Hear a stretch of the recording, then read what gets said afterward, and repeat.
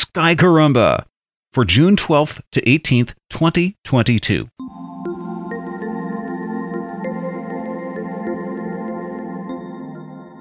Mercury is at greatest elongation this week. That means it reaches the greatest angle from the Sun before it starts heading back toward the Sun.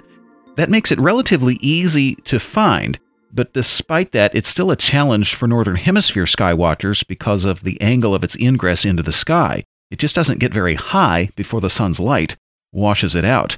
From about 15 degrees south, though, the view's pretty good. Mercury's moving straight up at about that latitude. Mercury leads the morning planetary meetup. Venus is next. It and Mercury appeared to be moving toward each other last week. This week, Mercury halts and turns around, but Venus keeps pace.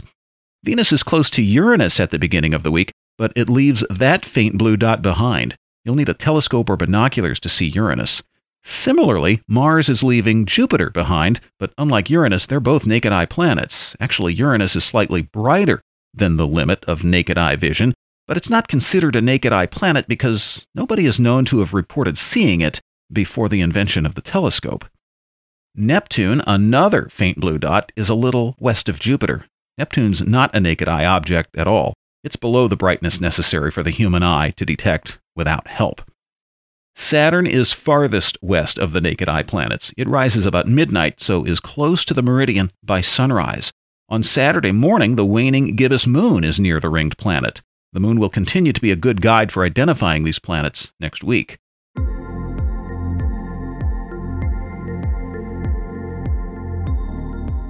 The full moon on Tuesday may seem especially bright to sky watchers in the southern hemisphere. The moon's at perigee that day. That means it's closest to Earth. And it's at southern lunistus the next. That means it's farthest south. A full moon is 25% brighter at perigee than at apogee, which is the farthest away. The moon moves through Sagittarius on Wednesday and Thursday, and Capricornus Friday and Saturday. Of course, it's rising later each evening until it's rising in the morning with our morning planet lineup. It's closest to Saturn on Saturday morning.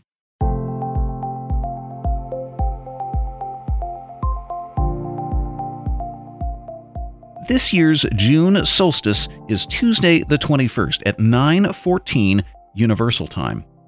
The word solstice means sun standing still. Although the sun continues to move across our sky from east to west, it's said to stand still in the sense that it halts its northward or southward movement from day to day before going the other way. This happens because the axis around which the Earth turns is not at a right angle with the plane in which the Earth orbits. In a manner of speaking, the axis is tilted. In June, the northern hemisphere is the one tilted toward the sun, and in December, when the planet has moved to the other side of its orbit, the southern hemisphere is tilted toward the sun. This tilt of 23.4 degrees is enough to cause the big weather differences we know as seasons. In the hemisphere pointed toward the sun, daylight hours are longer and the sun's rays strike the planet's surface more directly. So the sun's energy is applied there longer and at an angle that allows more of it to be transferred to the surface. Thus, summer is hot. Understandably, in the hemisphere where the sun isn't up as long and where less energy is transferred to the surface, it doesn't get hot. The Earth's winter hemisphere loses a lot of heat to space during the longer night times and doesn't get as much energy replenished during the daylight. That is just the start of how the sun influences the weather. The movements of water in the oceans and air in the atmosphere transfer heat from warm regions to cold ones. Human activity affects weather in smaller but measurable ways too. Cities get warmer than the rural countryside because pavement and rooftops absorb the sun's energy and don't do anything with it except get warm.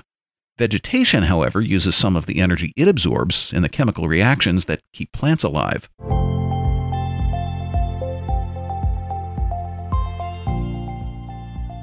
The sun's journey from 23.4 degrees north to 23.4 degrees south adds up to 46.8 degrees. That's more than a quarter of the way across a 180-degree wide sky.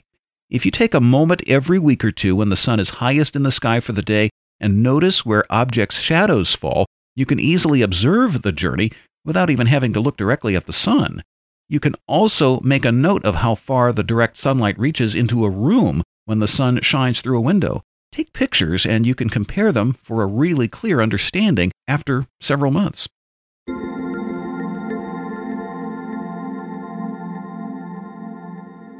Sky caramba!